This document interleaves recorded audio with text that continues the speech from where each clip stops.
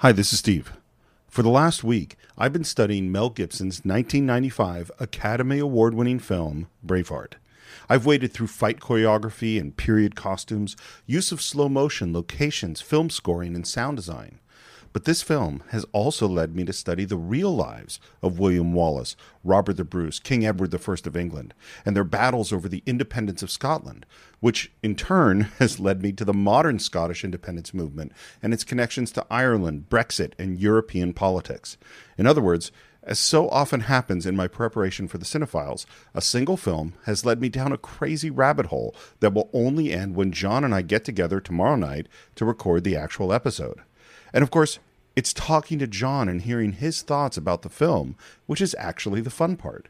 You see, all I really know right now is that he loves the movie, but how that love manifests itself in his life and his way of looking at the world is, until tomorrow night, a complete mystery to me. Braveheart is an extremely popular film and among our most requested on Patreon. But if you haven't actually seen it, you might want to visit cinephiles.net, where you can go down your own rabbit hole by buying or streaming every film we've ever reviewed.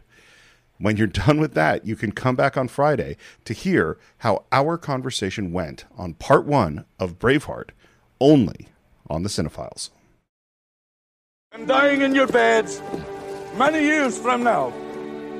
Would you be willing to trade all the days from this day to that for one chance, just one chance, to come back here and tell our enemies that they may take our lives, but they'll never take our freedom?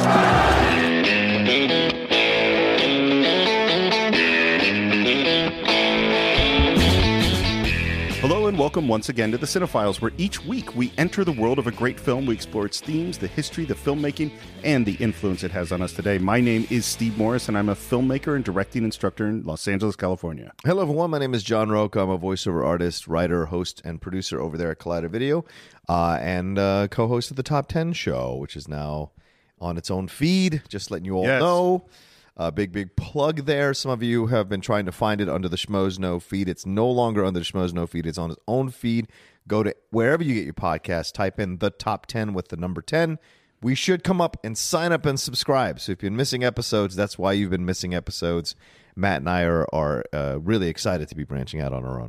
And for all of your Top 10 or Cinephiles needs, you should be following John Roca at The Roca Says. Please. And Matt Nost, it's at Matt Nost. At right? Matt Nost, yeah. And then follow me at SR Morris, and you will get this information. That's right. And you won't have to wait to find out or lose your feed. This is important stuff. Yes, very important stuff. Also important stuff is that today on the Cinephiles, we are covering what is among our most requested films ever. Yeah. And that is 1995's Braveheart. Yeah. There's a lot of emotion. Freedom! Yeah. It's powerful stuff. And it was very powerful for our patron members. They're not one, not two, not three, not four, but 5 patrons requested this. They are James Kang, Laura Deverson, Rod Harris, Rodrigo Picardo, and the Blast from the Past podcast has also requested this. Thank you. That's right. We have a podcast that is supporting another podcast. Gotta love that. That is great. So, first of all, we would love to hear why all these people wanted to recommend Braveheart, and then also go listen to the Blast from the Past podcast. Yes. Hey guys, this is James from San Francisco. Braveheart has always been one of my favorite films of all time because it had everything I was looking for growing up loving film. Violence, themes about loyalty, revenge, and betrayal, and the speech from William Wallace is often what I hearken back to whenever I need to motivate myself to live life never having regrets. Thank you for covering this film and digging into its themes. Really looking forward to it. Hi guys, this is John from Las Vegas. I just wanted to let you know how excited I am that y'all are going to be reviewing one of my favorite movies of all time, Braveheart. I'm particularly looking forward to you breaking down all the little details that make this film so great. Thanks a lot. Thank you, everyone. We really appreciate your support, and we love hearing your voices on our show. Absolutely. So many different points of views and so many honest points. I love listening to these on the episodes because people have such honest takes on these films, how much they love them and why they're moved by them. And sometimes they're apologetic almost in certain ones, and you're like, don't ever apologize for loving a movie. Yeah, absolutely. Whatever your reason is for loving a movie, that's why it was created, for you to love it. Wow, I love that. I'm just saying, yeah. That's great. John, do you remember how you first came to Braveheart? Oh, yeah. What's this, 95? So certainly this is back in that time where I'm coming out of, where I'm like kind of figuring out what I'm going to do with my life. I know that I'm in the military at the time, and I go to, and I know I'm in love with movies, and I go to see movies all the time by myself. This is during that period where I would go by myself. And I think I remember seeing this one with a friend of mine late at night. It might have been my friend Clay. And we went to go see it at one of the 7 o'clock or 9 o'clock screenings, and just blown away by it. Just absolutely blown away by it. And at the time, I'm a massive Mel Gibson fan because of Lethal Weapon and everything else. Enjoying. So to see him take this on and, direct it and act in it, star in it, and what a moving film. And I remember hating the English. I just remember throughout the whole movie, it really makes you hate the English. It's very powerful in that way. Yes, so much. And by the end of the movie, I was inspired by it in so many ways. It's one of these films I come back to because it is about the underdog overcoming and somehow for something bigger, a purpose bigger than themselves. Freedom. Exactly. So I've been very excited to tell this story because for me, this is my first star-studded movie that I saw. Oh, because it's 95. It was my first year in film school, and I think it was my friend Jeremy at film school, who Okay. He somehow had a connection at Paramount. Oh, right. And we went to, this is long before the DVD business. Yes. This is just at film school, and we went on the Paramount lot, Yes. Karen and me, and I think it was Jeremy, and we went to that main theater on that lot, which is really nice. Yeah. And we're sitting down, and there at that movie theater is Mel Gibson and Arnold Schwarzenegger. Whoa. And Maria Shriver and a whole bunch of other stars, because this is like 2 months before it was released, and it's the first like big screening. And I don't know why I was there. It was gorier and longer than what we've seen. Oh. And it just blew me away. There's a longer version of Braveheart. Well, it's an earlier cut. Wow. Yeah. And it was just like, it would have been amazing anyway. Right. But amazing, and knowing that Mel Gibson is like up there behind me, it was crazy. Yeah. I'm sure. Yeah. That's incredible. Yeah, it was awesome. And we had a friend who became assistant to Mel Gibson for a while, did. right? At Yes. Skydance, yeah. Yeah. So a little pre-production. Of course, this starts with Randall Wallace. And Randall Wallace is the screenwriter and may or may not be related to William Wallace. There's these legends that maybe he is. I think he probably isn't. Here's what he says. He says that he had no real sense of his Scottish heritage at all. And it wasn't until his wife became pregnant with their first son that he went, I really should find out about, who I am and where I come from so I could pass it on to my son. So they took a trip to Scotland, and he's at Edinburgh Castle.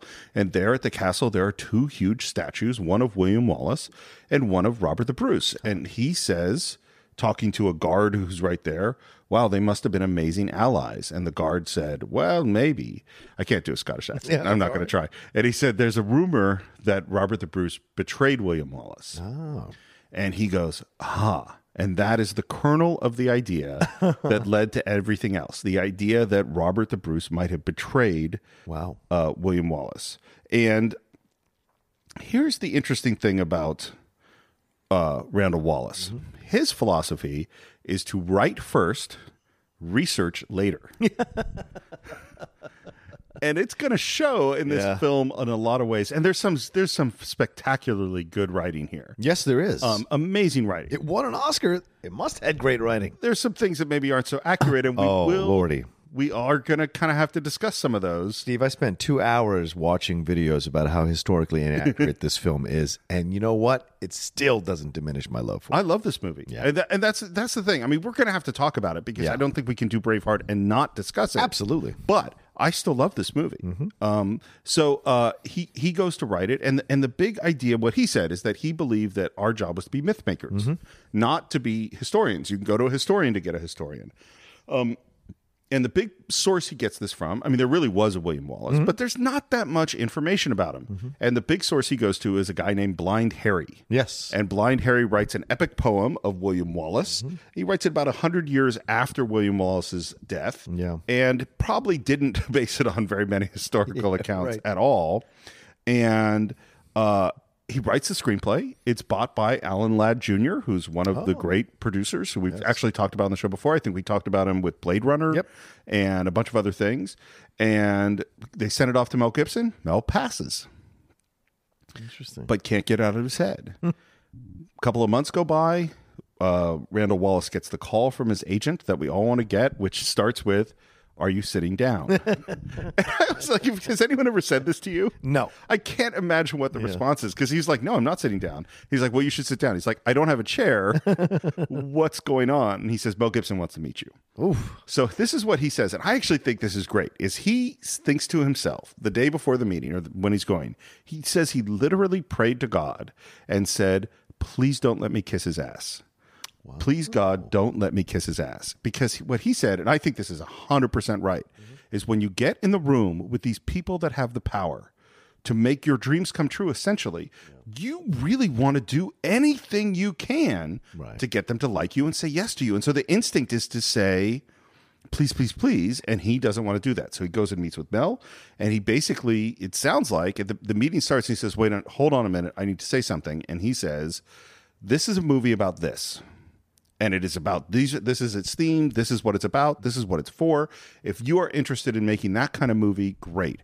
If you want to make any other kind of movie, let's just stop this right here because life's too short." Wow. And Mel goes, "Yes."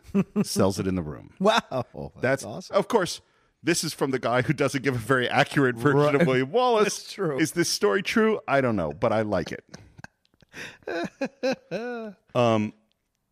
And that, I believe, is all I have in pre-production at this moment. Okay. Would you like to get into the movie? Yeah, let's do it.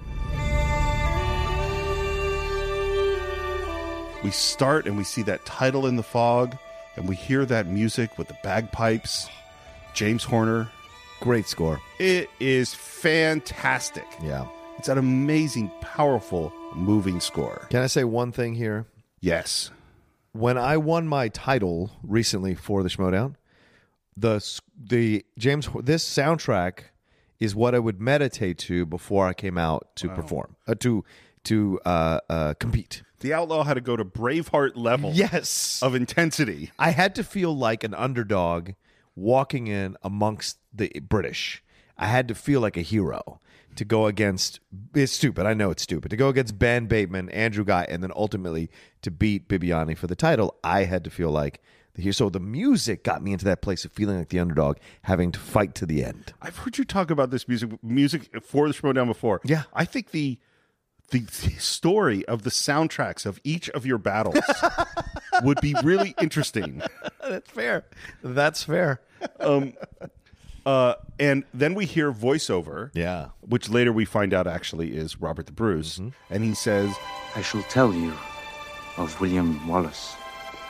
Historians from England will say I am a liar, but history is written by those who have hanged heroes." Okay, when you write a movie that is historically inaccurate, you have the first line say, "I know historians are going to call us a liar, but those people are evil." It's very clear they knew that this was not going to be accurate. And it's ironic because it's the death of the king, and the king actually doesn't die for another 4 years from 6 years. 6 years from where they say 1290. It's actually 6 years later that the king dies. Yeah, so it's really weird how they make it all fit. Well, and what's funny about it is like switching the death of the king from 1280 to 1286. Yeah. The whole way that the movie is structured is based on this timeline, which isn't real. Right. Which is that because the way, and we'll talk about this as we go along, is that William Wallace talks about this thing we've never had, freedom. Yeah. Because the implication is we've been impressed not just for our lifetimes, but for generations by the English. Yeah. That is not true at all. Right. There are things where there are matters of opinion, but the year the king died is not a matter of opinion. That's just a straight up fact. He died at this time. But yes, they say that the king died in 1280. Yeah. And we hear that evil Edward Longshanks, who was a pagan, not a pagan. Not a pagan. I mean, he's evil. Like, don't get me wrong, he's evil. Was not a nice guy. Right. But he was not a pagan, and that he had claimed Scotland, which he had not. Right. Not at this time. And that there were all these battles going on. There were no battles going on with Longshanks at this time. And that there was these lords invited to this truce. They each could take one page. This didn't happen. and Malcolm Wallace, a commoner with 2 sons, John and William. We meet them, and they're working their fields. Yep. William Wallace was not a commoner. He was not. He was a minor nobility. Yeah, he was the son of a knight. Yeah, not a commoner. Not He's a commoner. educated. Certainly was down in the dirt. And yet, is the movie working on you? Absolutely. 100%. Once again, I'm right? in. Yeah. I'm totally in. For the American audience, is this idea of a self-made man. Yes. This is very important. It totally hooks into you as you go, oh, yeah, I can be that. Yeah. I can be that. Totally. And that's why the movie works so and well. I hadn't thought about it until you said that, but Mel Gibson has this interesting history as this guy who was born in the U.S., Yeah. raised in Australia, Right. has connection to Scotland through his family, and then comes back to the U.S. He has these multiple identities, many of which are not fans of the English. Yeah, right. It seems like this really fits into his self-made-ness, you know? Plus, he's a big fan of vengeance films. A little bit. We could throw in a bit of torture and Yeah. and violence and gore. I think that the design of this era, particularly the poor Scottish people, is unlike anything we've ever seen before. And while there are many inaccuracies in this movie, the fact that everyone is dirty and living in stone and that's much more accurate than seeing a bunch of guys in felts and doublets and things like that, which were with matching colors and everyone very clean. That's not so right. Right. And why would you care about a person of nobility wanting to, create or wanting to fight for freedom? Why would you care? You have to make it seem like it could be. Well, throughout history, we have cared about people of nobility. King Arthur and Robin Hood are both examples of people of nobility fighting for that. Sure. So we do, but I'm kind of with you. Yeah. I mean, I care. This version of William Wallace, I'm sold. Yeah. And his dad and his older brother going off to do something, and they say, no, you can't come with us. And they head off to this meeting place where these lords and these kids have gone, and something is a little creepy, and they hear a horse whinny, and they start calling out their names, and they enter the house holding a pitchfork, and everyone is hanging from the rafters. Yeah. Really creepy and scary. Mm-hmm. And those were a bunch of real dudes hanging from the ceiling. Oh, wow. And they were hanging all day. Damn. Every 30 minutes, they took them down for a tea break and then back up. Wow. Making movies is weird. No, that's so strange. But there's a real... Well, and you could tell you could tell by the weight and the way they move. Yeah. And they hear something, and they turn, and there is young William Wallace looking in at the bodies. Young, blue-eyed, mulleted William Wallace. That kid is great casting. He is. He apparently had only acted in school plays. This is what I've heard before this. He's just perfect. William Wallace is asleep, and then he has this dream where this kid turns to him and says, the kid hanging from the rafters turns and says his name. There are a couple of these dream moments that are really interesting in the movie. Mm-hmm. And he wakes up and he hears his father arguing about whether or not we're going to war, essentially. Mm-hmm. And the first thing is like, well, look, every person who was ready to fight, they were at that meeting. They're all dead. Right. Edward the Longshanks wiped them all out, which he didn't. Right. Not at all. No, nothing. This meeting even never happened. Nothing happened. Yeah. Well, Edward Longshanks had nothing to do with Scotland. It was a king who was still alive. There was no war going on. That's a good point. Yeah. And finally, they agree to fight, and we see Daddy pulls his sword hidden out of the thatched roof, and William's already on the horse because he wants to go fight. Right. A good help you be too. But I need you to stay here and look after the place for me while I'm away. Which is sort of from our modern perspective, the idea, we're going to leave this 9-year-old kid just in the middle of nowhere to watch the land, but that was normal. And he says, I can fight. I know. I know you can fight.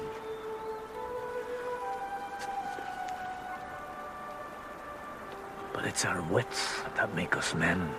This is a classic theme that goes throughout this whole film that I love. And the brother kind of cuffs him, and they mount up and they ride off, and there's distant thunder and beautiful scenery, which we're going to see throughout this whole film. I mean, incredible, magnificent scenery. Yeah. And then we see that British soldiers have arrived now in William's area, which they hadn't because they weren't here yet. And we meet young Hamish. Yes. And there's this very cool moment where they're kind of going, look, the British are here. We're going to have to fight them ourselves. And they grab rocks, and you go like, oh my God, are they going to attack British soldiers? But no, they're just imagining it, and they throw some rocks at a thing. Right. And then And William, of course, is the better rock thrower. And Hamish response? With a punch in the mouth. Punches him in the mouth. Yeah. These Scottish people, they like to punch their friends in the mouth a lot. They're tough people. They're tough people. Not really good with emotions. Yeah. And now it's twilight and he's all alone and he looks off into the distance. And then it's morning and he gets up and he's making a fire and he's getting some water and he's doing the stuff you got to do. And then he sees some men coming in the distance. Yeah. And at first he's excited because it must be his dad and his brother. And then he sees that it's a cart and he knows. Yeah. He knows right away. And the shots are beautifully composed. Mm-hmm. William in the foreground, the cart coming in the background. We see Hamish's father, which is his name is Campbell, and that's James Cosmo. Yeah. I love him in this movie. Everything he shows up in. Every moment in this film, he's great. And you're right. Everything he shows up in, he's great. Yeah. He's a fantastic actor. He was in Game of Thrones for a season or two as well. Was he in Game of Thrones? He was on the Night's Watch. He was one of the guys who was on. Is he Mormont? He is Mormont. Yes, he is Jorah's dad. Holy shit! Yeah, that's James. I literally just watched him. I didn't. Now that you say it, of course that's who that is. Yeah. Oh my god! I can't believe I didn't notice him. And later on, they've kind of laid out the bodies in the house, which is how they used to do it, and they're cleaning the bodies. And he starts to reach out to touch his father's body, and he can't quite do it. Yeah. We're at the funeral. They're wrapped in shrouds. The service is being given in Latin. Yeah. And we see this little girl looking at William Wallace. And everyone, we kind of finish the service. Everyone crosses themselves. And Hamish, with an affectionate pat on the back, walks away. Mm-hmm. And the little girl kind of turns to him like she wants to go to him. But then Mom takes her by the hand and starts to take her away. And William is just standing there alone at the graveside looking at the bodies. And the girl gets away from Mom. She plucks a flower. And just in beautiful slow-mo, which we're going to see throughout this film, hands the flower. And we hear for the first time the love theme, the beautiful love theme of this film. And the kid cries, and it's a really good kid acting from both him and the little girl. Absolutely.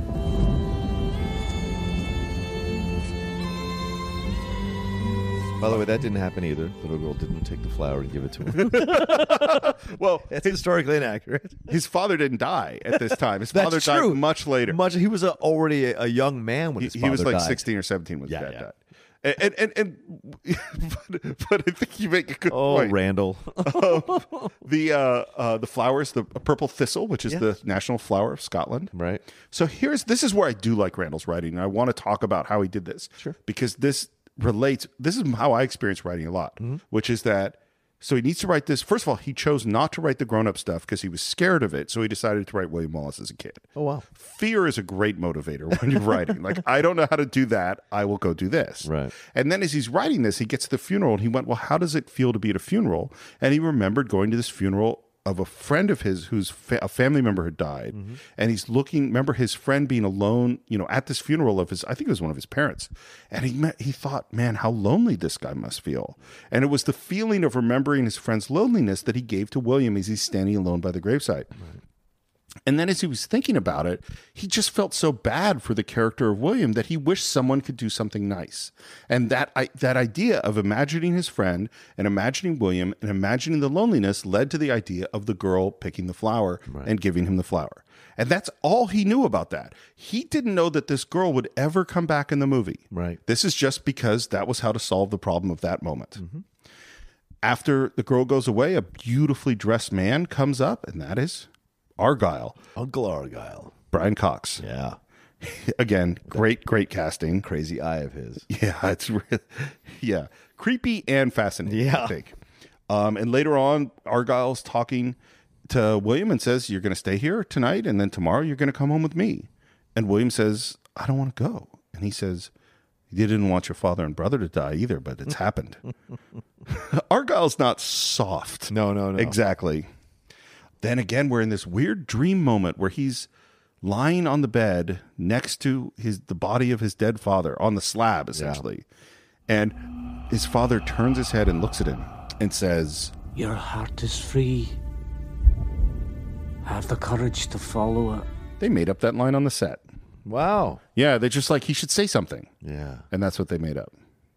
It's nice. It's a nice line because, you are now no longer beholden to the family. You can go and be whoever you want to be. Whoever you want to be. Right. Yeah. You owe nothing to us. We are gone now. Well, this is, I mean, in a weird way, this is so linked into, you said it so right. I hadn't thought about it, but linked into like American tradition, because this is Batman. Yeah. This is, your parents have been killed. Right. And now you get to be who you get to create a new identity. Right. Right. And he hears bagpipes and he comes outside and he sees these players playing in the moonlight. And it is beautifully filmed, as everything in this film is. And Argyle's there and William asks what he's doing. And Argyle says, saying goodbye in their own way. Playing outlawed tunes on outlawed pipes. It was the same for me and your daddy when our father was killed. And there's a look between them, and they share this moment. The idea that, like, oh, my father experienced this thing. And the relationship of their death to England and to the oppression of Scotland. Yeah. And the relationship of the outlawed bagpipes to the oppression of England and the oppression of Scotland. And even the relationship to William Wallace having, or to his dad having to hide his sword in the thatch roof. Yeah. All of this is setting to this theme that is so important. And of course,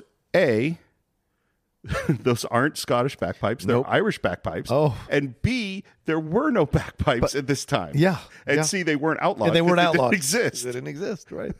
Bagpipes are like 100 years later. Yeah, but it's such a brilliant way to lay the groundwork exposition-wise of this evil force in the in his world, which is the British, the English. The English. This is why I will always hate the English.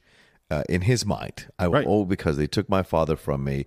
They tried to subjugate us. They tried to do whatever, blah, blah, blah. I also want to say this, and we'll get to it, I know, in a little bit, but Randall's decision to use Uncle Argyle as a convention in order to have a more intelligent, educated, knowledgeable Wallace, while still being a quote-unquote commoner, he is unusual for the commoners. Why is that? Because he had this experience with this educated man. Exactly, who taught him Europe. Latin, took him to Europe, taught him how to fight, all this jazz, taught him to use his head over before he uses a weapon. All of this, I think, is Randall's way of kind of roundabout way of using the actual history of William Wallace and kind of putting it into the story in his own way to make it work in this construct of the story. Because he was educated. He learned how to fight at a very young age. He was a knowledgeable man of letters. So it's like he knew what he was. He wasn't some idiot. He was a man who was conditioned or trained from birth to be a certain level of nobility. Well, that's what's so, and there's rumors too. And by the way, so the documentation on the actual William Wallace is fairly thin. Yes. And I've looked into it, as much as I could in a week. But there's even a thing that he might have been a mercenary at some point. For the king. For England, for Edward. Yeah. But there's speculation about that. And it has to do with the emblem on a certain weapon or. Yeah, it's an archer. An archer. Oh, that's what it was. Yeah. Yep. Yeah, very good. So they go off. And now we go to England. Yeah. And we hear that it's many years later, and Edward the Longshanks, he's supervising the wedding of his eldest son. And the son is nervous. Yes. And we find out that the bride is the daughter of France, who is Isabella. And there's kind of looks to dad. The son looks to dad, looks at his bride, and looks to this very striking man in the crowd. Very good looking man. A very good-looking man. Yes. And Dad sees that look. He doesn't like it. And we hear from the narrator. It was widely whispered that for the princess to conceive, Longshanks would have to do the honors himself. That may have been what he had in mind all along. And the son kisses the bride on the cheek. And this is the first of our introduction to the gay prince. Yes. And there are some feelings about the way that this is handled. Yes. And, we'll get into it as we go along. Sure.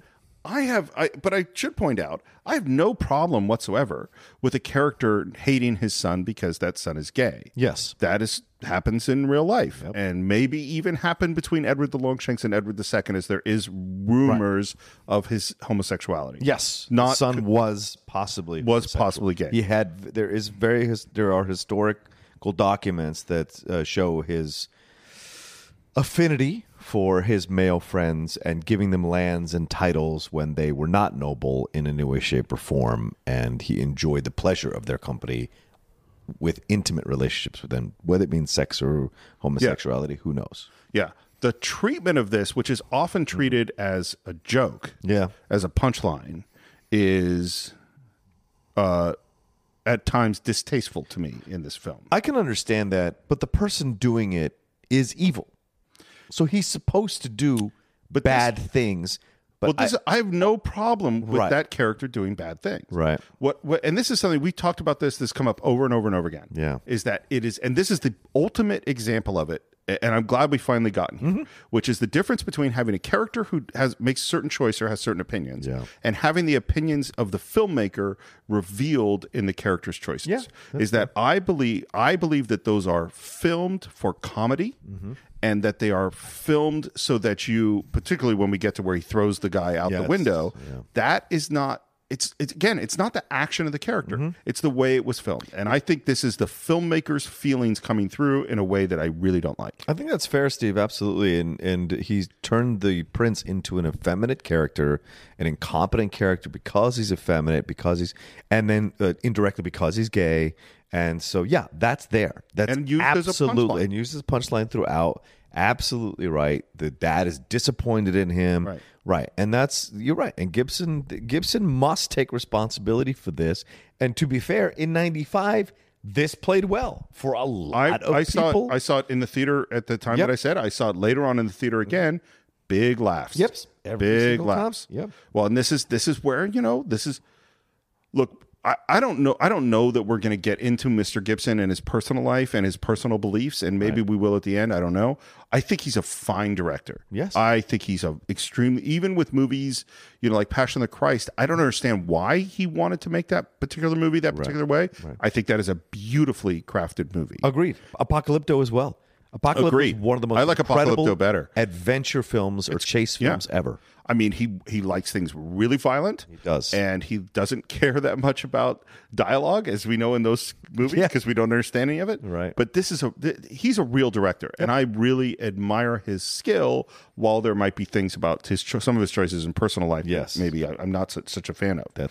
John, I can't tell you how excited I am about the Cinephiles' new sponsor, an absolutely incredible game, Marvel Strike Force. Now, anyone who's listened to the show knows that I've been reading comic books since I was 5 years old, and this is like a comic book fan's dream come true. You could create a mobile squad and play as your favorite Marvel characters. I mean, everyone is there. The Punisher, Vision, Black Panther, Cap, or even my favorite Marvel character of all time, Daredevil. Your goal is to power up those characters, unlock gear, and use them to compete in player versus player mode, alliance mode, and real-time arena. Yeah, Stephen, as we speak, they are enjoying their 6-year anniversary. 6 years, wow. And you know what that means? Free stuff just for signing up via their unique link in the description. The anniversary consists of weekly events and bonuses. If you complete each event, you can receive special rewards and skins. Completing every single mission throughout the entire anniversary will result in an even more special reward. Make sure to log in each day and each week to take advantage of all the new characters that are being released specifically for this event. This will be Marvel Strike Force's most generous event to date, so don't miss out, y'all. Check out that unique promo code, and for every new user, please follow our link in the description and use the promo code MAXPOOL. Once again, thank you so much to Marvel Strike Force. We're very, very excited to have you sponsoring this episode. What's so special about Hero Bread's soft, fluffy, and delicious breads, buns, and tortillas? These ultra-low net-carb baked goods contain zero sugar, fewer calories, and more protein than the leading brands, and are high in fiber to support gut health. Shop now at hero.co. But anyway, we're at the end of this wedding, and we have to again point out the timeline. Yes. Which is that So the William Wallace Rebellion starts around 1296. Yeah. Okay? So this is getting pretty close to that. So the latest this could be is 1295, 1296. Sure. That's the latest. Right. Isabella was born in 1295. So she was at the oldest at this time, too. Well, I hear multiple different things. I hear she was 9. And She was 9 when he died. And then 13. So I've heard these multiple ages. So she was 9. So she was born in 1295. This Okay. is like I'm This is history. confident on that Okay, timeline. okay. Exactly when this moment is, we're not exactly sure. Right. But and he died in 1304. So she was 9 when he died. Gotcha. And she was 13 when she got married, and she was 16 or 17 when she had her kid. Right. So anything having to do with Isabella is not in the movie. Listen, personally, it's always been the one thing that I didn't like about the movie, or that kind of bothered me about the movie, because it's all built on this relationship with Mara and what happens to Mara. To have him then later on in the movie sleep with this woman drove me nuts, because I'm like, if this is done out of love and blah blah blah, the love must stay eternal. For you to like sleep with the prince's wife or whatever, and it just didn't make sense to me. It goes into like the love story with Mara is so great. It's fantastic. It's so beautifully done. Is that this one seems? I totally understand why Isabella might be in love with this romantic figure, but the fact that they would consummate it seems like I don't get it. It's a bridge too far for me in the movie. It's always been a bridge too far. Well, I mean, and this is maybe spoiling a little bit of my feelings about the film. I think when we're in Mel's story, this movie is amazing. It hums along fantastically. And when we go to England, or when we go to Robert the Bruce and his leopard father, it's like it was made by a different person. It feels conventional. It's like, now we're kind of advancing the story, and here's the bad guy, and here's this, and then you're with Mel and Hamish, and you're like, it's amazing, an amazing film. And so it's strange to me. It's conventional. That's the right word. You said it exactly right. Yeah. Okay, but doesn't matter. We're going to continue to explain some of the inaccuracies, but we're also going to continue on the film. Yeah. And later on, we're still with Edward the Longshanks, and he's talking about our problem with the Scots is messing up our relations with the French, because they're not going to respect us because we can't, kick their ass as we're trying to do, which they weren't. And in comes Isabella. And the first thing is, where's my son? And she said, he sent me in his stead. And Longshanks' response is, well, I guess if you're going to rule, you might as well stay. Yeah. Which is very liberated of him on some level. And now we get into this idea that the nobles are really the key to Scotland, and we're going to give them all lands and estates to kind of bribe them to be on our side. Right. Certainly that's stuff that was 100% going on. Yeah. And then he says, as he looks at the princess, the trouble with Scotland is it's full of Scots. This line is, this film is eminently quotable. Totally. There's so many great lines in this movie. I should give more of the quoting to you, because you could do the accent. Well, the actor is incredible. He's great. Yeah. Who plays Longshanks. It's such a perfect villain. And speaking of villainous, he is about to suggest a new idea that is so horrible, which is this idea of prima nocta. Right. Or there's a bunch of different ways to say it. It's from Latin, and the basic idea is that the Lord gets to have sex with a woman on her wedding night. The Lord of that particular land. That particular land. He has the choice. He has the option to have sex. I don't know where this came up. I don't know who created this damn thing. But from what I read in some of the reviews of this, some of the historical, this is not historically accurate at all. No. No one ever proposed this. Not only did this not happen at this time, there's very little evidence that it ever happened on a wide scale. Not that lords didn't rape women. Of course. I mean, look, a lot of horrible things that went on in the world. But as a policy that on your wedding night, the Lord is going to come do this, it's not a real thing. Right. But he's suggesting it. And his line is, if we can't get them out, we breed them out. If we can't get them out, we'll breed them out. I love that. And all the lords are going to want to go to Scotland now. Oh, shit. And everyone says, this is a great idea. Right.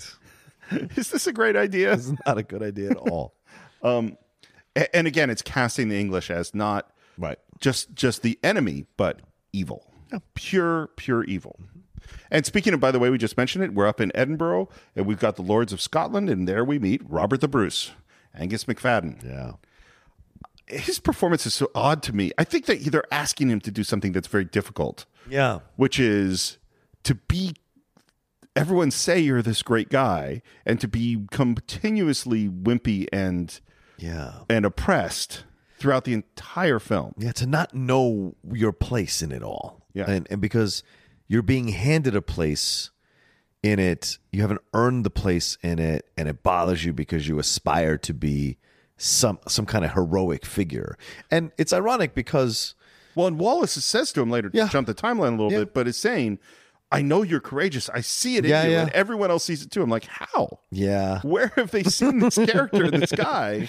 And to be fair, this whole thing you were mentioning about the letter, Robert the Bruce was known historically to jump sides. He did. And so it's not historically inaccurate to say that he would have been on the side of the English against the Scots. It is historically inaccurate to say that he betrayed William Wallace because there's no record of that at all. And ironically, he had the nickname Braveheart. Yep. Robert the Bruce, because he asked to have his heart taken out of his body and buried in Scotland when he died. Yeah. And that's how he... So Randall, in a little bit, bears some responsibility here about taking the nickname from one and putting it on the other. Well, him and I don't know who came up with the title. Yeah. But whoever did... I mean, can you imagine, like, here's a guy who, however you want to frame it, one of the great heroes of Scotland, and they took his nickname, you know? I mean, can you imagine, I don't know what the great American nickname is. Yeah, well, it did the life story of Matt Nost, and they called it The Outlaw. That would really bother the shit out of me. Exactly. Oh, my God. And there's this picture of Matt Nost in the hat. What the fuck? And there's some talk of like that we hear that the Lords are talking to him, and Robert the Bruce says, "Oh, my dad thinks we should lull the English into some, false sense of security or whatever." And they go, "Oh, where is he?" And he goes, "Oh, he's traveling." And then he kind of looks up, and we see a shadow of a person on the ramparts. I'm like, "Oh, what's up with that?" So a little more Scottish history. Yeah. So after Alexander III died without an heir, and that's in 1886, all the Scottish lords get together and go, what are we going to do? And who are we going to have be the king? And they're getting close to civil war. Mm-hmm. And as far as I know, Edward Longshanks is not particularly involved in any of this until they say, well, we can't decide between Robert the Bruce and this other guy, John Balliol. Yeah, John Balliol. And they go, you know what? Let's have Edward Longshanks decide. Now, this is where I think this history could be written by the English. Right. Exactly how did it end up that Edward got involved? I don't really know. But he says, look, I will support John Balliol as king as long as he swears that I will be the Lord Protector, which basically means like the boss of the king. Yeah. And they agree. Now, this is where we can go, wait, how did they agree, and what pressure was brought to bear, and what agreements were made? And this agreement happened. John Balliol was crowned on the Stone of Scone in 1292. So this is long after all of the stuff that has supposedly been happening in Scotland. Yeah.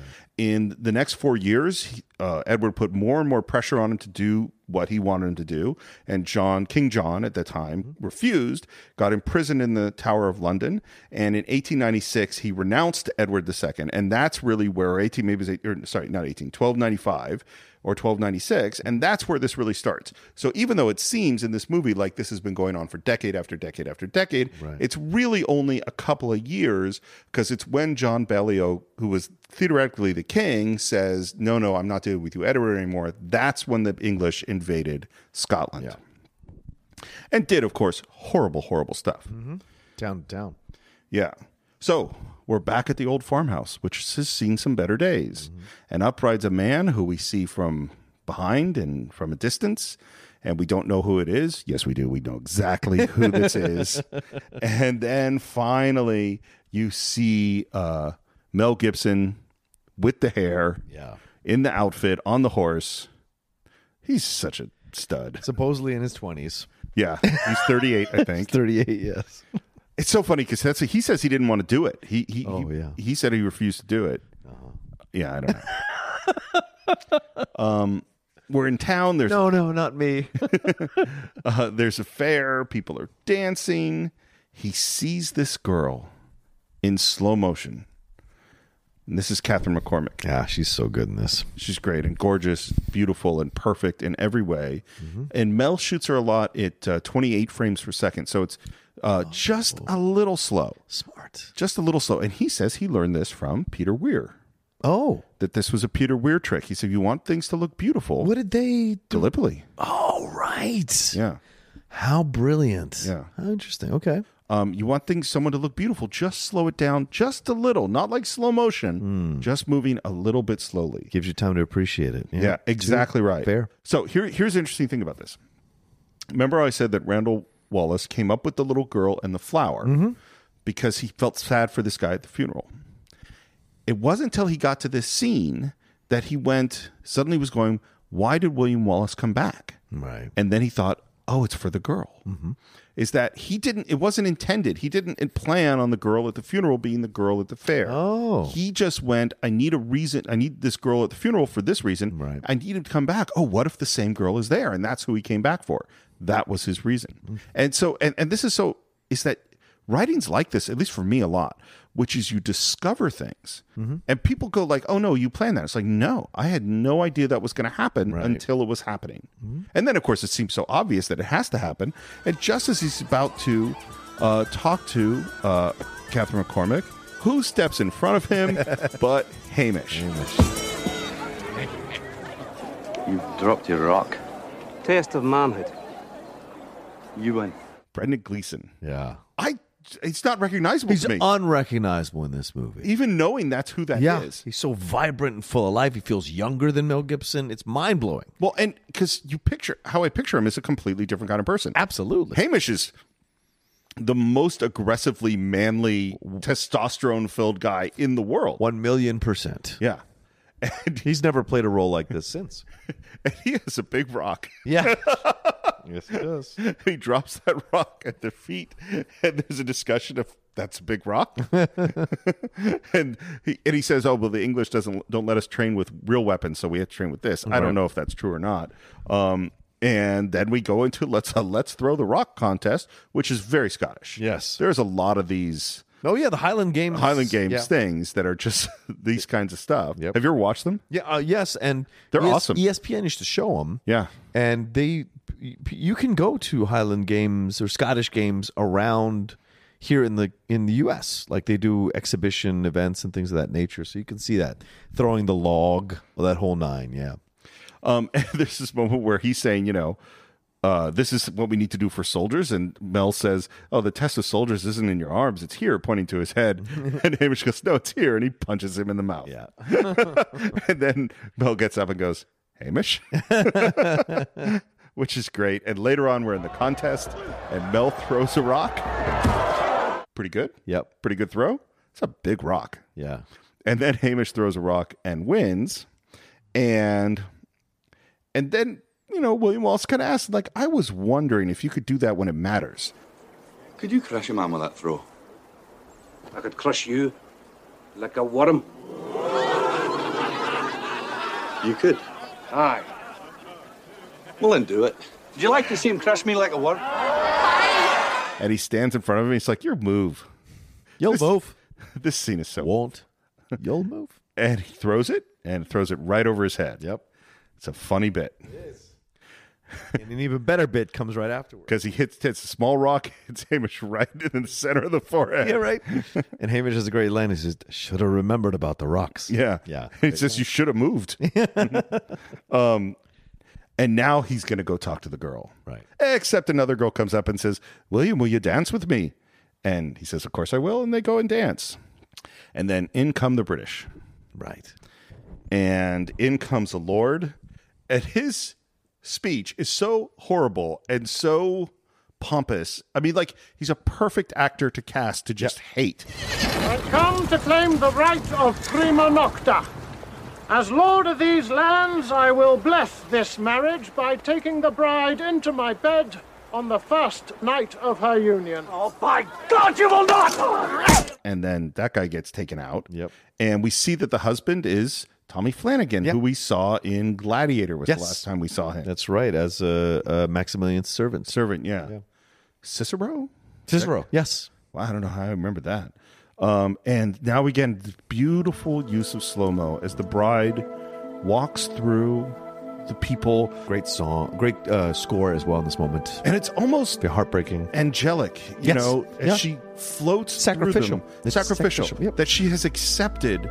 There's a purity in what she is doing. And she leans into Tommy Flanagan, who is her husband, and whispers something to him and touches everyone to get because this is about to be a riot. Yeah. And she stops it all. It's almost like Christ. Absolutely. Right? In I the think so. garden after the apostle sliced the ear of the Roman soldier, he is walking amongst them, stopping the violence. Yeah. Yeah. And it's all happening in slow-mo, and they finally, the soldiers let go of Tommy Flanagan, and we see that evil soldier. Yeah. It's just like, oh, that's a bad guy. Yeah. The old guy with the old eyes. guy. Yeah.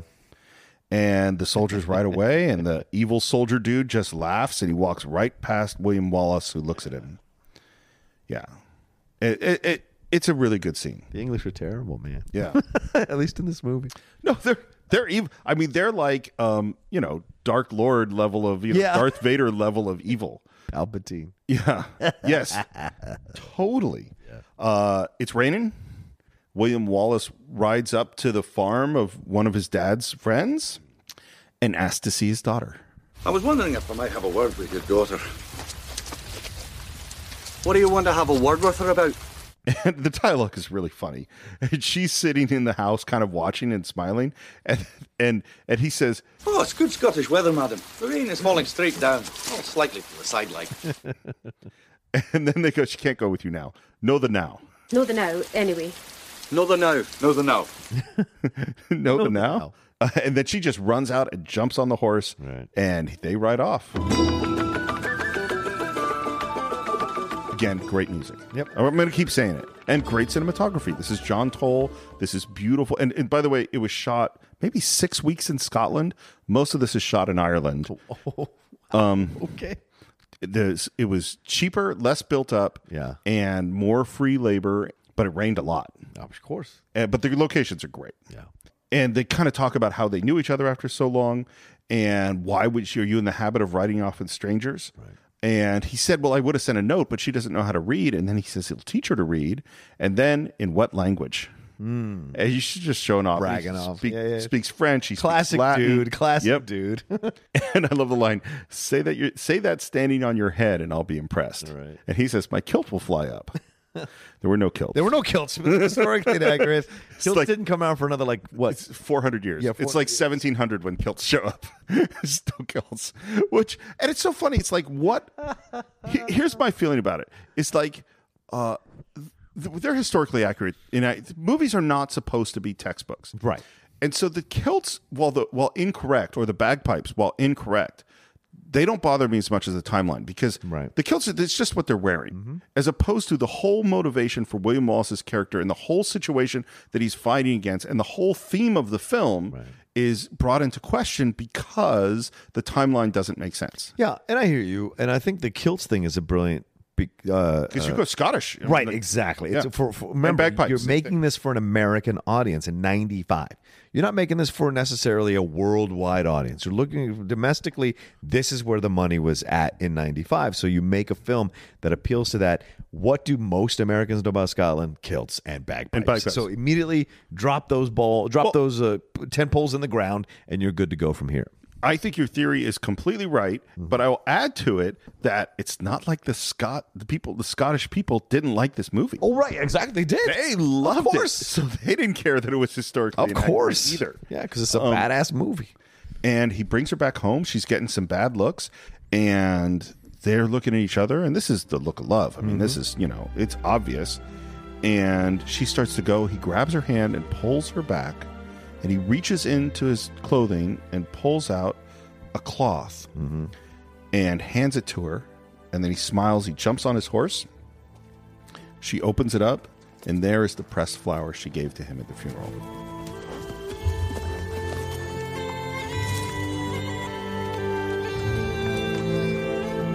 okay, I'm going to continue this thing about Randall Wallace. Because, again, I have issues with him in terms of the accuracy. But this is where he's 100%, I totally understand this. Perfect. Which is that he didn't know that Mel had saved the flower. He didn't know. Oh. He knew. He was writing this scene where they're saying goodbye. And he wanted them to have a last moment. And he went, well, they can't kiss. That's not correct. Too early. It's too early. They can't. The parents are right there. We can't kiss that. And their love isn't about that. Their love needs to be pure and special. And he went, Mel should give her something. What could William Wallace give her? And then he kept the flower. Yeah. So he only introduced the girl in the flower because of his feelings about the funeral. He realized that Mel came back for the girl only when he was writing the scene. And now he only realized the flower is going to come back when he was in the middle of writing the scene. And that is how writing feels to me. Yeah. It's so, the best things, they just come like, oh my God. And you realize you set up a thing, but you didn't know you were setting anything up. You were just dealing with the problem at that moment. And that moment is like, tears are in your eyes. Yeah. When she opens that thing and sees the flower, it is amazing. Yeah. That is a great, great filmic moment.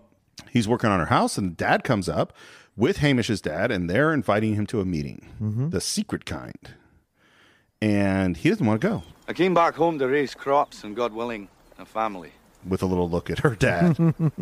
If I can live in peace, I will. And dad goes, good, you stay out of the troubles, and maybe you have a chance with my daughter. And he's like, didn't I just do that? Yeah. And then they have a nice funny back and forth. Little funny back and forth. It's that night. He throws some rocks at the house. She comes out.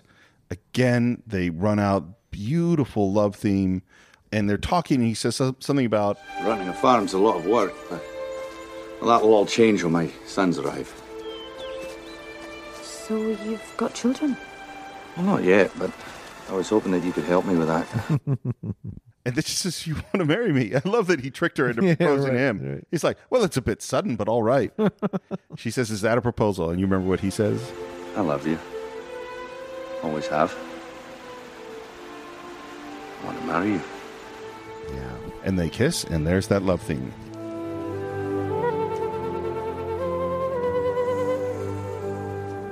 It's the next night. They're running off in the woods together, and he says, going to hurry. He's going to be waiting. Well, who's going to be waiting? Well, it ends up, it's a priest, and we are in this beautifully, perfectly lit scene with the priest, and there is a wedding ceremony. He wraps their hands together, and they say their vows, and she hands him this embroidered cloth, which is going to be a key sort of token that he's going to carry with him that's going to become very important. And they say vows to each other, and the camera pulls back, and we dissolve to him carrying her through the woods, and he walks towards her, and they're naked, and it's cold because the breath that you could see their breath. I mean, it looks really cold. It looks really cold, which is, it's hard to do certain things. Oh yeah. And I don't just mean physically, I just mean for the actors to be out. It looks like it's 30 degrees out. Yeah. It looks really, really cold, but the scene is gorgeous. It is. And I think it's the same score as the girl when she's going with the Lord. Oh, really? I think it's the same kind of... It has a similar feeling. Which I think is a foreboding of what's going to happen to that love. Yeah. It's the next morning, and she's kind of helping him get dressed, and it's very beautiful and very romantic, and we're back in the village, and she's carrying vegetables in a basket, and again, it's that slight slow-mo, and he's watching her, and she turns, and they smile at each other, and... they come together, and there's that creepy soldier man. He's watching them. Eating that apple. Or whatever it is. Oh, he's the serpent. Yeah. Oh, the apple. Oh. It's all there. Mel is very religious, man. And he asks, when are we going to see her? And there's this great, tonight. No, it's too early. Yeah. Tonight. And they separate, and we're back to that creepy soldier. It's the playful love. It's that young love. It's the new love, right? It's perfect. It's that kind of thing where we know we shouldn't, but we have to. We can't get enough of each other. I think it's for the amount of screen time it has, which is very little. You're right. They just nail it perfectly. Yep. You're completely 100% invested in this relationship, and you understand the life they want to have together, and you see how special it is. And then this creepy soldier goes, look lively, Sergeant. Essentially, we got a live one. Yeah. And they follow her, and she's surrounded, and she tries to fight her way out, and he grab her and throws her on the ground and licks her. Yeah, it's weird. And says, "You remind me of my daughter," which that was his line. He made that up. It's even worse. It's horrible. And she's trying to fight her way out, and their clothes get ripped. And then there's William Wallace. Takes one guy out with a rock, takes another guy out, and gets her up on her feet. And, you know, they try to essentially walk away casually. He gets her up on a horse, and you see the soldiers are starting to come towards her. And he says, meet me at the grove. And she rides away, and he fights the soldier, and he sees, oh, she's gotten away. And we think, oh, this is going to be okay. And she's galloping away, and then she gets hit by a spear and knocked off the horse. And the way they did this was shot, it's the opposite, it's shot at 8 frames per second. So you showed a really slow frame rate, so it happens really fast. And she actually reacts in slow motion, and then you speed the whole thing up, and it happens really suddenly. And then you take a couple of frames out, so it doesn't have smooth movement. So the spear almost jumps a little bit right before it hits her. Right. And then you duplicate frames. So you've taken 2 frames out, and then you add the same frame in twice, so the image stills for just 2 frames, and that makes that impact look more. And this he learned from George Miller. There we go. Is that is great action because it looks brutal. It does. It looks really horrible. And her coughing out of breath. Yeah. Because she's had the wind knocked out of her, and blood coming out of her mouth is even more so. And Mel, now dressed as a soldier, is at the grove. Right. She's not there. Right. And it's just, oh shit. And he calls her name. And we're back in the village, and this lord has put her up against a post, and she's tied up. And he basically makes some speech about, look, you know, I've been really nice to you guys, other than the prima nocta thing, and you know. But an attack on the king's guards is an attack on the king, and this, you know, and so there's got to be some punishment. And he pulls out his dagger, and it happens really fast. That's the thing, man. He slits her throat. She's even surprised at which is a great reaction from her, the shock of how quickly she's going to die. Yeah. It's shocking. Yeah. I mean, it is really, and of course you know what kind of movie this is, but that is just so, because you're so into this couple. And right. And I think that's why it's brilliant the way their love scenes are constructed, Steve. Like you said, they're making the most of a limited amount of screen time so that when this death happens, it has the most weight. Oh, yeah. You know what I'm saying? Because it's new love. Everyone knows new love. Everyone knows that first love and the joy of that. To have it suddenly ripped away from you, you now are fully invested in William Wallace. Yeah, it's fantastic. Yeah. And now we're into our first big battle scene. Yeah. This one's amazing. The slow setup is so powerful, and the use of slow motion. Yeah. First they're waiting for him, and then they see him coming. Yeah. And he is slowly riding, seemingly unarmed, into this village towards the garrison. And the guards are slowly moving in, and they kind of see him, and then he goes behind something. Yeah. And then we see him looking through like fire, and you see the waves of heat, you know, kind of vibrating. You see the slow motion hooves going into the mud. You see soldiers moving in, and you hear the breathing of the horse. And I think that's so powerful. And there's this look on Mel's face, which is of loss and pain and resignation. And almost, you know what? It relates to the woman who gave herself to the Lord. Right. It's this sort of, there's a sense of inevitability about what's about to happen. There's a shot that it's one of my favorite shots in any film ever, of the empty blue sky and the muzzle of the horse coming into frame at this weird angle, and a hand reaching up because the guards have moved in to take the reins of the horse. I don't know what about that shot, but it's so beautiful to me. There are quite a few interesting camera placements throughout the whole movie. And Mel has lifted his arms up to his sides, and it's definitely Christ-like again. Yep. And his hands go up behind his head. And there's 2 soldiers coming in. One that seems sort of aggressive and more knowledgeable, and the other soldier who looks really young. Yeah. Really, really young. And he's looking up at Mel, and Mel looks down at him, and there is a long pause as his hands are kind of behind his neck. And I think there is a look on William Wallace's face at this moment of regret. Yep. You see that too. Pity. I see pity and regret. Yeah. Yeah. Like, I know I'm about to kill you. Yeah. And you don't know it's coming. Right. And you aren't the person who killed my wife. but this is now what has to happen. Yep.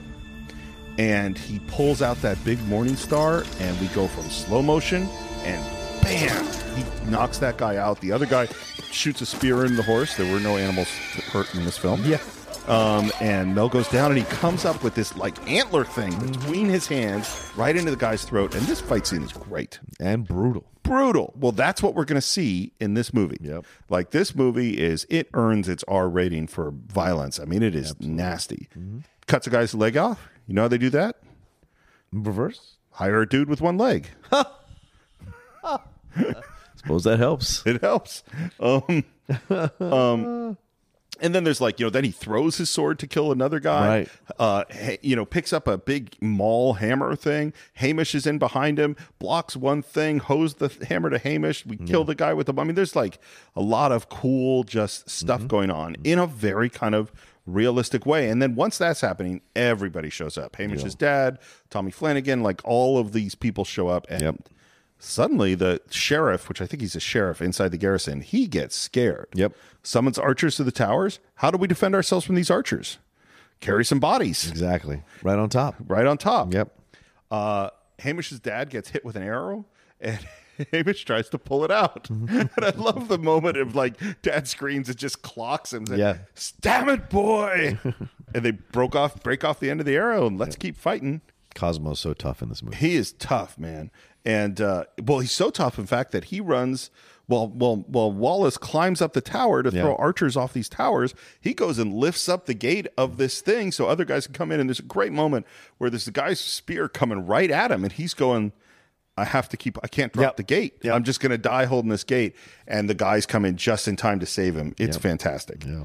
And there's one bad cut, by the way. Oh. There's a moment where Mel, I think, throws a guy off the roof, and he's going to get impaled on one of the spiky wood things in the fence, and it's so obvious that the angle is wrong. Oh. He falls, and it's not going to happen right. Right. And then they cut to him getting impaled, and it's always bothered me. And I think Stephen Rosenblum is the name of the editor, who's fantastic. I mean, this is a beautifully edited movie. Shit like that drives you crazy. I am sure that he hated it. He knew it wasn't a great cut. It was the only way he could do it for whatever reason. And he's just like, I could never quite get that thing exactly right. Damn it, Mel. But we've taken the garrison. And it's suddenly over very fast. And there is a look between Mel and the sheriff, and a long pause, and then a hard cut to him getting just kicked down the hill. Yeah. And the way he holds on to his cape is almost like a woman holding on to her dress. And it's meant to show that he's not like a masculine thing. Do you know what I'm saying? It's done on purpose. Well, and I mean, this is a guy who thought he had it all. He had all the power. Yeah. And that power got taken away from his him. arrogance of that speech. Yeah. Oh, yeah. Exactly. Really fast. Yeah. And he is put up against the post. Yep. And there's a pause. And then he slits his throat. And he's just as surprised as Mara was. And this one you really see. Yeah. I mean, it is nasty. And Mel has an almost distant look on his face because it's like he's almost like left his body. Yeah, he's disconnected. Yeah, he's disconnected completely emotionally. Yeah. Yeah. Well, this is the thing. And we've already said we think he's a great director. The guy's a great actor. He is a fantastic actor, man. I mean, I remember when we did Lethal Weapon a couple of years ago now. But his performance, the suicide scene in Lethal Weapon, is like one of the most stunning scenes of acting I've ever seen. Yeah. And you see a lot of that same intensity and power in this movie. I've never seen him give a bad performance, man. Even in terrible movies. Even in Tequila Sunrise. Yeah, I've never seen him give a bad performance. I'd have to really go back and study Bird on a Wire and a whole bunch of other films. But he's having fun in Bird on a Wire, right? I have no memory of it, really. Necessarily bad. He's never been bad. Is he Air America, too? Air America as well. Yeah. I mean, I loved him so much, but I don't really need to revisit some of these films. Yeah. I did watch Tequila Sunrise maybe 3 years ago. Yeah? It's not a good movie. No, it's not a good movie. Yeah. They tried to be, though. Yeah. And then the Scottish start chanting McCullough. And then we go into chanting Wallace. Yeah. Yeah. Funeral. She's wrapped in a shroud. Oh, man, that's heartbreaking. Beautiful shot. He touches her face. He kisses her. The family's there. There's crying. Her dad comes up, and you see this moment of him And he kneels down in front of him for his blessing and for forgiveness. And Dad's hand comes out, and then he can't do it, and then finally he does. And this to me echoes little William not being able to touch his father. Right. And he does, and when you see in the wide shot, he is really grabbing onto that wig that Mel Gibson is wearing. Well, I also think it's full circle, right? He met her at the funeral. Oh, she leaves him at you're totally a funeral, right. I hadn't thought of that. It's full circle. That's a great point. It's heartbreaking. Yeah. Fuck, it's heartbreaking. Later that night, we have Hamish, who's got a hot poker, and he's going up to Dad because he got to cauterize the mood. And he goes to Tommy Flanagan and goes, I'll hold him, you do it. You do it. And then Tommy Flanagan, another guy, I'll hold him, you do it. Right. And they put that hot poker with the whiskey into the guy's wound. What is he said?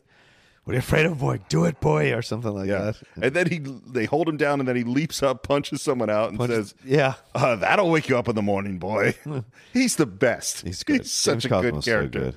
And then someone's coming, and they grab weapons, and it's the next clan. Yeah. And they're like, "Hey, we're here to join you." Right. And Wallace goes, "No." Some of us are in this. Can't help that now. But you can help yourselves. Go home. And they go, look, the English are going to come after us after they come after you. And they go, okay. So they all join us. So now we're going to be one big group, and we're traveling, and we see them going through a river, and we hear the bagpipes, and the army is going through the trees. And now we're at another fort, and this one's a bigger one, more heavily armed. And this stuff is all built, by the way. This is not, this is all sets. And men ride in and dismount. English soldiers, we think. But of course, it's William Wallace. This is not didn't they have like a call sign or anything? And the Lord there, and this is the guy that slept with the woman from the previous scene. He goes, hey, I've dispatched 100 soldiers, and they're about to be returning. And Wallace goes, what are they dressed like this? It says, by the way, they were 50. The English did not wear uniforms at this time. Again, not a big deal, but that's another one. And then he turns to Tommy Flanagan and says, make it quick. Yeah. And he's got a big Morning Star, or a Maul, I don't remember which it is. And he goes, "It was my right as a lord." And he says, "Well, I'm here to claim the right of a husband." Yeah, bam. Yeah, it's very satisfying. We get a little speech that he's going to let the rest of you guys go. Go back to England and tell them there that Scotland's daughters and her sons are yours no more. Tell them Scotland is free. And then a pause and burn it. They like to burn stuff down. That's one of my favorite lines. Burn it. The way he says it, it's like, oh. That's awesome. Yeah. Back in England, the prince is practicing some archery with his guy. Dad walks in. There's a lot of looks. And he says, Scottish rebels have routed one of my garrisons and murdered the noble lord. And the prince is like, well, just have him arrested. Right. Have this Wallace guy arrested. Leave us. And he asks everyone to go, and then when everyone's gone, he hits the prince. Wallace has already killed the magistrate and taken control of the town. He says, one day you'll be king. At least try to act like one. And the wife, Isabella, comes to comfort him, and he goes, no, get me my military council. Right. Because he's going to be in charge, because Dad's going to go off to France, and he's the one who's going to have to deal with William Wallace. Yes. And then a maid comes up who's an important character and comes to Isabella, and she says, I hope your husband goes to fight William Wallace and he kills him, and then you're going to be a widow. It's like, wow. strong statements here. Oh, yeah. And now we see the English soldiers' revenge. She's like the best friend that comes up. You know what, honey? He don't deserve you. He don't deserve you, girl. Some English soldiers ride over a hill in the fog, and there are a couple of Scottish men in a fire, and they chase them. Right. They chase them into like a cliff, and they're totally trapped. And as they're saying, no point resisting. You're outnumbered and trapped. We see behind them on the cliffs, all around them, William Wallace and his army. Yep. And it is awesome. Yeah. And bang, gets hit in the head by a rock. And cut to William Wallace standing there with more rocks smiling. That's great. Yep. Love it. Let's go see Robert the Bruce. Let's do it. A rebellion has begun. And we see this man behind the screen. Under whom? A commoner named William Wallace. And we finally see Dad, who has leprosy, which he didn't. He didn't? No. Oh, okay. Also historically inaccurate. Yes. What's the point of it? Why give him leprosy? Interesting. Because I don't know, because it makes him look evil. Okay. I don't like this stuff. This is but the Robert the Bruce and Dad is my least favorite stuff. I agree. Because it literally is Emperor Palpatine. Yeah. You know, like that's how it feels. Yeah. Yeah. Good point. And they're talking about Wallace, and Dad says, "It's great. You support him with our lands in the north, and I'll support England with lands that are south, and we're going to play this sort of game." And he goes, "Well, look, Wallace he's inspiring people. They want to fight for him." And you wish to charge off and fight as he did, eh? So would I, eh? Well, maybe it's time. It is time to survive. You're the 17th Robert the Bruce. There's 16 before you. Like, we have a legacy. And we need the nobles and we need the English. Yeah. And he's still talking to our young Robert the Bruce is kind of going, no, I like him. He goes, oh, you admire him. Uncompromising men are easier to admire. There's courage, so does a dog. But it is exactly the ability to compromise that makes a man noble. It's an interesting statement. I'm not sure. Yeah, I don't know what game he's really playing here. It's preservation. Yeah. Of the line, right? Yeah. Yeah. There's some more battle, and we're back to, and this is again our prince with his buddy walking down a hallway with someone carrying a mirror so they could look at themselves and their outfits. And this is just like, here are the cliches. Yep. And then we have the maid and Isabella talking, and she had found out some stuff about Wallace, which she found out through sex, and we get some little dirty jokes, and that Wallace was into this for a woman. And she tells the story of Wallace's wife and how she was killed, and that's how this whole thing started, and that even that they set up an ambush at her graves, but he fought his way through the trap, and he carried her body to a secret place. And Isabella loves this story because it is so romantic and it's so beautiful. And it's so, like them setting up, again, this is where I'm not comfortable with how the movie handles this, is the gay husband with his lover and her lack of satisfaction, and her and the contrast with that with the manly Mel Gibson, William Wallace. Yeah. It's not my favorite thing in the movie. I agree. The other thing is this story of William Wallace doing this whole thing for his wife who was killed. Well, first of all, in the books of Blind Harry, her name is Marion. Yeah. And not Moron or whatever the name is here. And the reason they changed it, do you know? It's because it's too close to Maid Marian from Robin Hood. Too close to Maid Marian from Robin Hood. Right. The other thing is that in the first versions of Blind Harry's script or poem, there is no Marian. Yeah. There's no evidence at all that he was ever married. So the whole motivation is something that doesn't exist. Right. It's so weird, the decision to include it. But apparently it was a family who paid to have him include her in it so that they could claim they had like they were distant relatives of her or ancestors of her. Yeah. People. Yeah. Well, and also, I mean, Blind Harry, this was written as a pro-Scotland, anti-English poem. This is propaganda. Yeah. Which is, look, this is what we all do. It's like, look at Captain America. Yeah. Talk about a pro-American piece of literature. And I love Captain America. Listen, Henry V is one of the most revered pieces of literature that is a pro-England play. This is what we do. This is what people do, in their countries. Yep.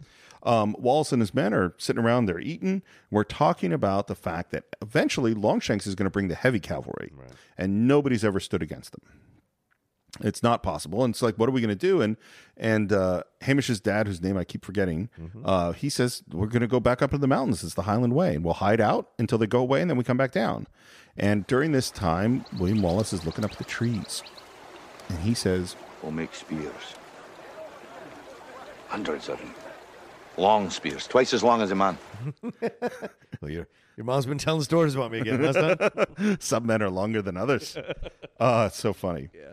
And then up comes these two guys, and the first guy kind of kneels down in front of William Wallace and offers him his service and starts to pull something out, and it's a piece of fabric, but they're like, whoa, what are you doing? And they go, no, don't worry, we checked him. Right. It's an important little plant. And as he's kind of swearing service to Wallace, up comes this other guy. And his performance as Stephen is awesome. Him, that can't be William Wallace. I'm prettier than this man.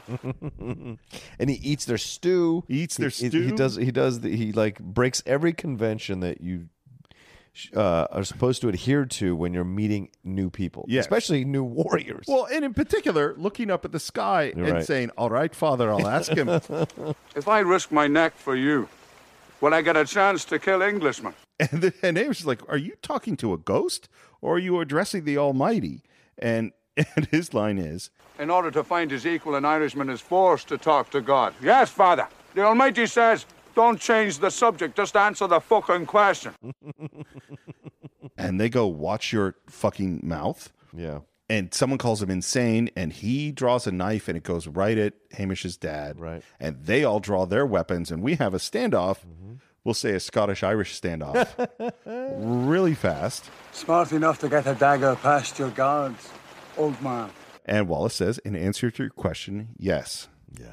Apparently, by the way, someone in The Patriot, which I have no memory of, asks Mel Gibson's character the exact question. If I fight for you, will I have the chance to kill Englishmen? Right. It's Chechki-Cario. Oh, really? Yeah, that's him. He's the one who asks him as a Frenchman. He says, do I get a chance to kill the That's funny. Yeah. I have no memory of that movie. It's a terrible movie. Yeah. Why would you have a memory of it? And then he says, Excellent. Stephen is my name. I'm the most wanted man on my island. Except I'm not on my island, of course. Your island? You mean Ireland? Yes. It's mine. It's mine. And his laughing like a madman is so fun and so crazy. In the next scene, William's out hunting a stag. Mm-hmm. It's very slow. He's got his bow and arrow. He knocks an arrow. He pulls it back. And as he's kind of starting to aim at this stag, we see Stephen, the Irishman, coming up behind him in slow motion. And we see him come in. William doesn't see him yet. And then we see the other guy who just showed up, and he's coming up. And they're coming up from opposite directions, and we're going, oh my God, these are assassins. Right. They're here to kill him. And then we see Stephen draw his knife, and we see the other guy draw a sword, and William finally hears it, turns, and is bringing the arrow to kill Stephen, but can't quite get there in time. And Stephen throws his knife and hits the other guy who is actually coming to kill him. That's a great, great moment. It is. Perfectly set up. It messes with the audience because, of course, you would think the rude one is the one that is. No, it's a great moment. Yeah. Here's what's interesting. So there was going to be a whole night battle scene where Stephen proved his worth. Right. And then, I don't know if it was from budget or time or just because Mel was exhausted, which he was throughout this whole thing. Sure. They said, we got to cut this. And then David O'Hara, I think is the actor's name, comes up and says, listen, if you cut that, you cut my whole character. That's the whole moment. Right. And they come up with this scene to replace it. That's perfect. Which was cheap and easy, and they shot in an afternoon. Totally. And it's fantastic. And David O'Hara, if you guys remember David O'Hara, he is the father of James McAvoy in Wanted, and in The Departed, he's the guy that goes, "Where's your boy?" when they throw Martin Sheen off the thing. That's him. It's incredible to see how David O'Hara and Brendan Gleeson are so young and vibrant in this movie, but the next time we see them in years afterwards, they look older as hell. It's incredible how they look so young and vibrant in this movie. People could see the way we've aged during the course of the Cinephiles. It's like the same thing. Yeah, totally the same thing. Absolutely. They're hiking through the mountains, and there's great music, and runners come up, and they say the English are coming towards Stirling. Right. And they ask about Robert the Bruce, and it's like, well, he and the other lords won't commit, but the Highlands are coming down in hundreds and thousands. Yeah. And William Wallace says, are you ready for a war? And we come to the Battle of Stirling. Yeah. Which is, well, we'll get to it, I guess. Also historically inaccurate. Not accurate. I think you probably watched all the same stuff I watched. Maybe, yeah. Yeah. Well, because I love the movie, I wanted to be precise with you. Yeah. That's what the Cinephiles is all about. Yeah. Precision.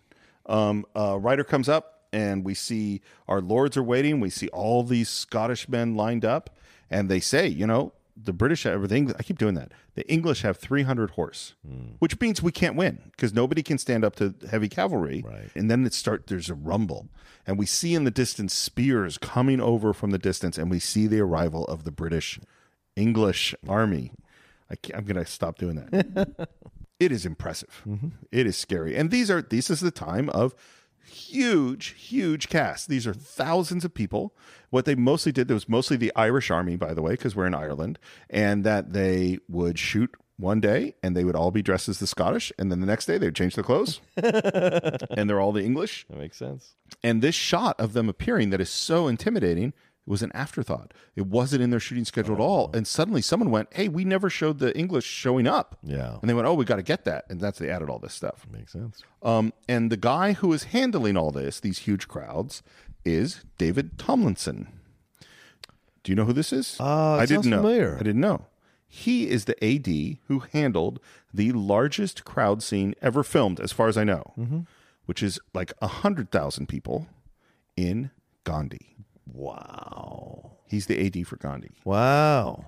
Okay. Mel scored when he got this guy. Yeah, I'm sure. This is a guy who can handle some big crowds. The logistics, you have to feed these people. You have to put all the costumes of the people. You got to get makeup on the people. You have to organize them. You have to all get them going in the right direction. Yep. I don't know how. I've never been on a movie set like this. Very few people have. I can't imagine what it takes to organize something like this. Yeah. It's crazy. And the score is great as the British come in. And now the commoners are going, look, I didn't come here to fight so they could win more lands, that I'd have to work for them, which is a really good point. All right, lads. I'm not dying for these bastards. Let's go home. Which sucks for the Lords, because if they don't have their army there, they can't negotiate to get more lands. By the way, that guy is a fantastic Scottish actor, Peter Mullen. Oh, that's who that is? Yeah, he's done a number of films. If you ever saw Session 9, that incredibly insane horror film at a mental institution, and he's done a number of films that are smaller British. I can't remember the director he works with all the time, but he did a film called Joe, which is really incredible as well. So yeah, great actor. It was shocking. Because I was getting into independent movies out around this time in the 90s. I'd seen him in a couple of things. It was shocking to see him play such a small part in this movie. And then just as they're starting to leave, and we look like this isn't going to go at all, up rides William Wallace and his men in the blue war paint. Yeah. And everyone's got the war paint on. And he's got, I think it's a something kind of cross. I forget what it is called. Yeah. That has now been worn at football matches all across Scotland. That's right. William Wallace. Can't be. Not tall enough. Which comes from Blind Harry, by the way. Blind Harry wrote that he was 7 feet tall. By the way, the blue war paint, no. Yeah. That's from the Picts. The Picts wore blue war paint when they fought the Romans 1,000 years earlier. It looks awesome. Yeah. It is so great. It's a brilliant choice. It's brilliant, yeah. And they have, all these men have big bundles of something. I love Stephen's line. The Almighty says this must be a fashionable fight. It's drawn the finest people. It's so good. And the Lords are like, where's your salute? And William Wallace is like, look, thanks for coming. Yeah. I'm not saluting you. And then he rides over to the men and makes the speech. Yeah. And it's amazing. It's a shorter speech than people remember. Yeah. But it is to the point. And once again, he's speaking to the commoners in a way that's relatable, right? He says, Sons of Scotland, I am William Wallace. William Wallace is 7 feet tall. Yes, I've heard. Kills men by the hundred. And if he were here, he'd consume the English with fireballs from his eyes and bolts of lightning from his arse. I am William Wallace. And I see a whole army of my countrymen here in defiance of tyranny. You've come to fight as free men. And free men you are.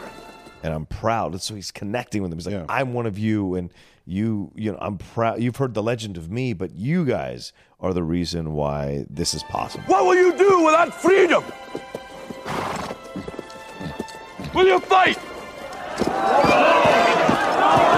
Against that? No! We will run! And we will live. Aye. Fight and you may die. Run and you'll live. At least a while. And dying in your beds many years from now, would you be willing to trade all the days from this day to that for one chance, just one chance, to come back here and tell our enemies that they may take our lives, but they'll never take our freedom!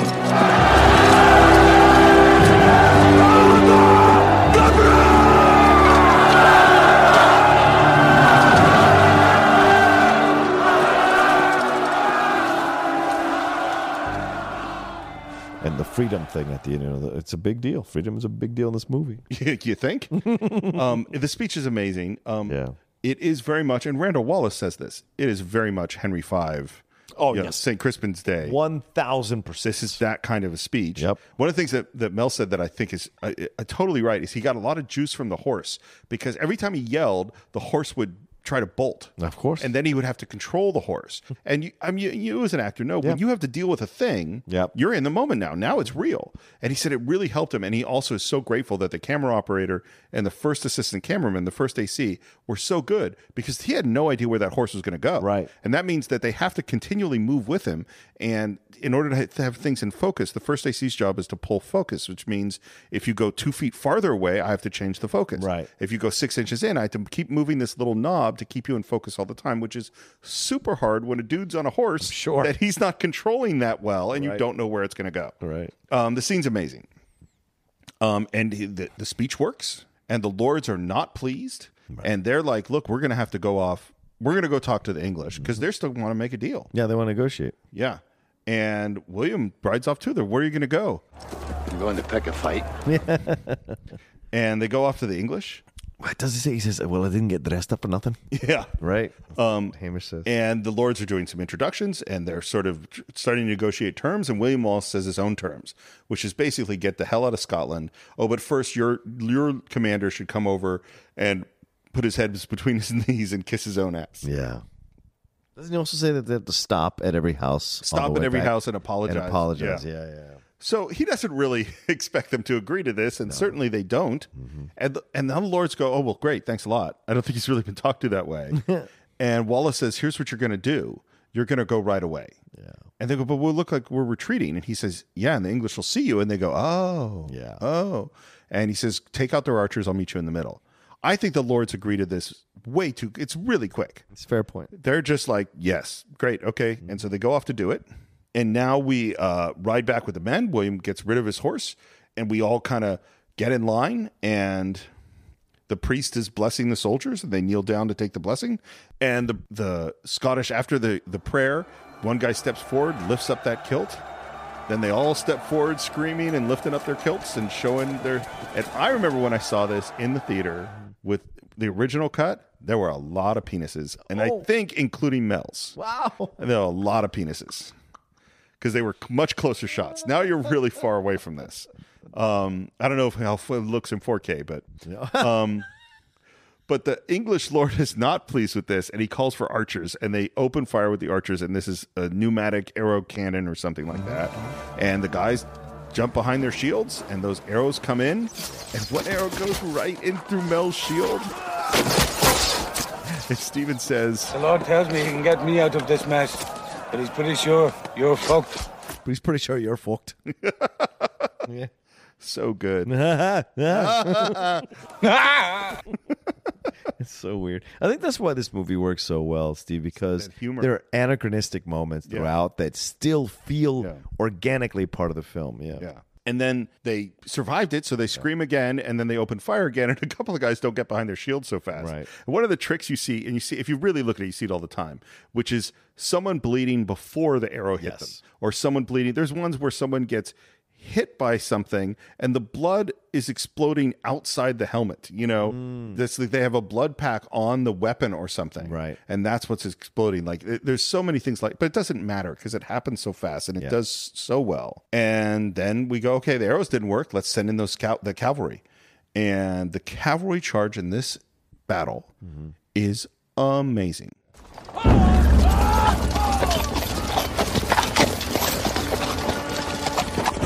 The slow build, the slow movement of the cavalry, the use of slow motion. We see that they have these spears, but they're on the ground. And they're going, hold. Hold! Hold. Hold! And we have the fast motion as we're coming to, they're called, the nickname for them was hedgehogs, but the real name was, I think it's Schiltrons. I think the real word is Schiltrons, which actually comes from the Viking shield walls. And as far as I could tell, William Wallace is the first person to add these long spears. Yeah. I don't know if that's accurate, but it's a lot of people say that he was the first person to fight heavy cavalry in this way, which is a really, really big deal. And there's that fast motion shot of them coming in, and the hold. It's such a great tension build. It is. Until the last possible second, and they lift out those spears and they wipe out those horses.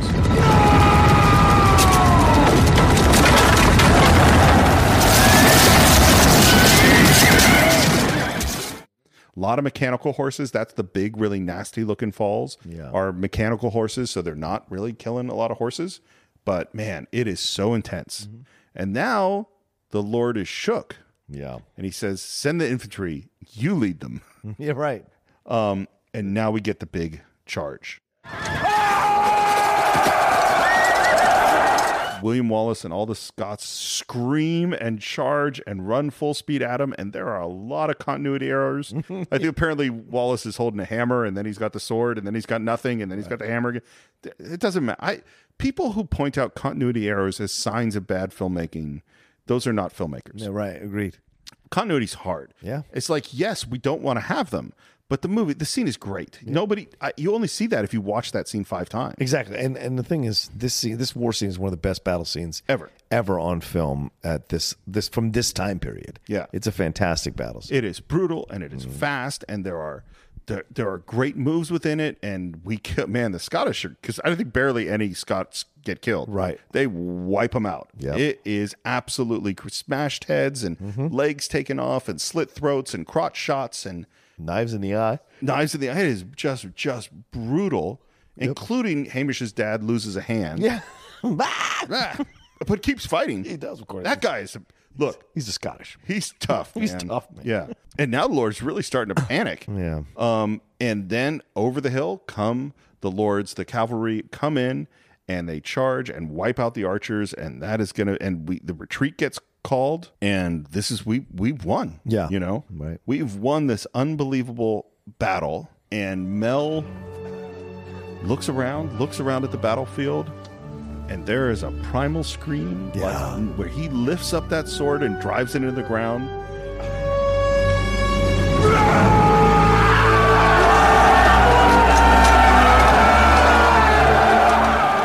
And I think we feel that. Oh, yeah. I think this is so powerful between the horse, surviving the archers, surviving the horse charge, then the hand-to-hand battle that is so brutal. When Mel screams, we're like, yeah. Yeah. I mean, you feel it. It is amazing. I still remember seeing it the first time from that moment because the battle was so insane that when it's over, yes, that's the first thing you do is like feel that desire to yell, primal yell. And he lifts up that big fucking sword and drives it in the ground, and it goes back and forth.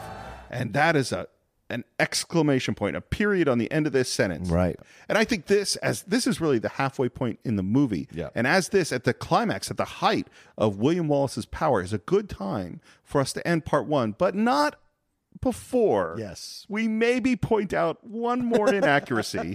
For this episode. Which is that this isn't known historically as the Battle of Stirling. Nope. What is it known as, John? The Battle of Stirling Bridge. Why would you call it the Battle of Stirling Bridge? There's no bridge in this battle. Because there's actually a bridge in the real battle that this is supposedly based on, which was a separation between the lower areas of Scotland and the Highland areas. Yeah. You had to cross the bridge, and you could only go over 2 at a time. It was a wooden bridge. Imagine 10,000 soldiers, British soldiers, on one side having to go over 2 at a time over that bridge in order to attack the Scottish there in the Highlands. And so what they did was they let some get across. Yes, they let a quarter or a third of the army get across. Right. Ambush them. Yep. They had undermined the bridge, so it wasn't as strong. Right. And right when they had gotten a third across, they destroyed the bridge, wiped out the third, and this gave them the advantage to win the battle. Absolutely. Again, totally brilliant strategy. Right, but not cinematically. Yeah. And the spears that they used to create these hedgehogs, the Schiltrons or whatever the name is, those were actually really used far more at the Battle of Falkirk, not at this battle, because this didn't have the big cavalry charge because of that bridge. Exactly. And this is like an interesting one of where I think this battle is totally amazing. Oh, it's phenomenal. It's not accurate, right? But I'm okay with it. Mm-hmm.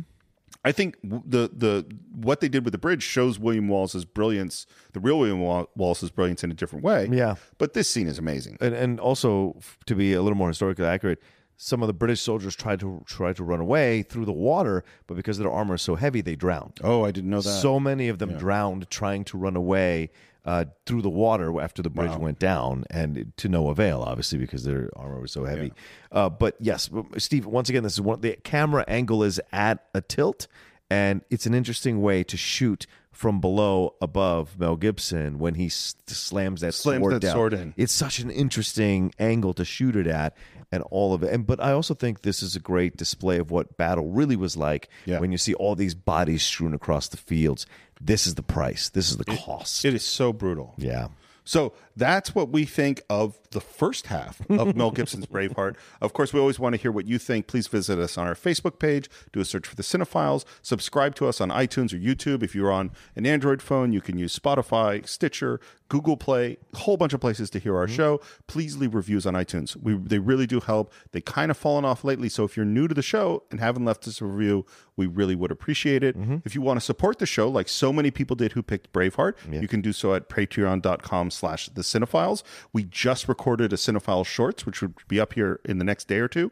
And so those you only need to pledge $3 to listen to us talk about other topics outside of the films on Cinephile Shorts, $5 to pick a topic for the shorts.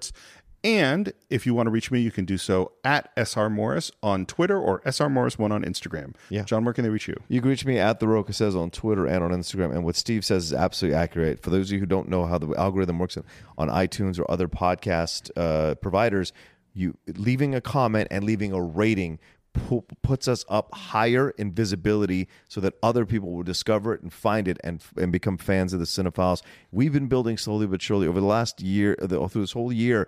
Our listenership has grown thanks to the efforts from all of y'all to talk about the show, promote the show, tag us in when people are questioning on Twitter what podcast should people be into. All of the work you guys have done as our fans has been incredible. We want to keep it going more and more. And I will throw this out there.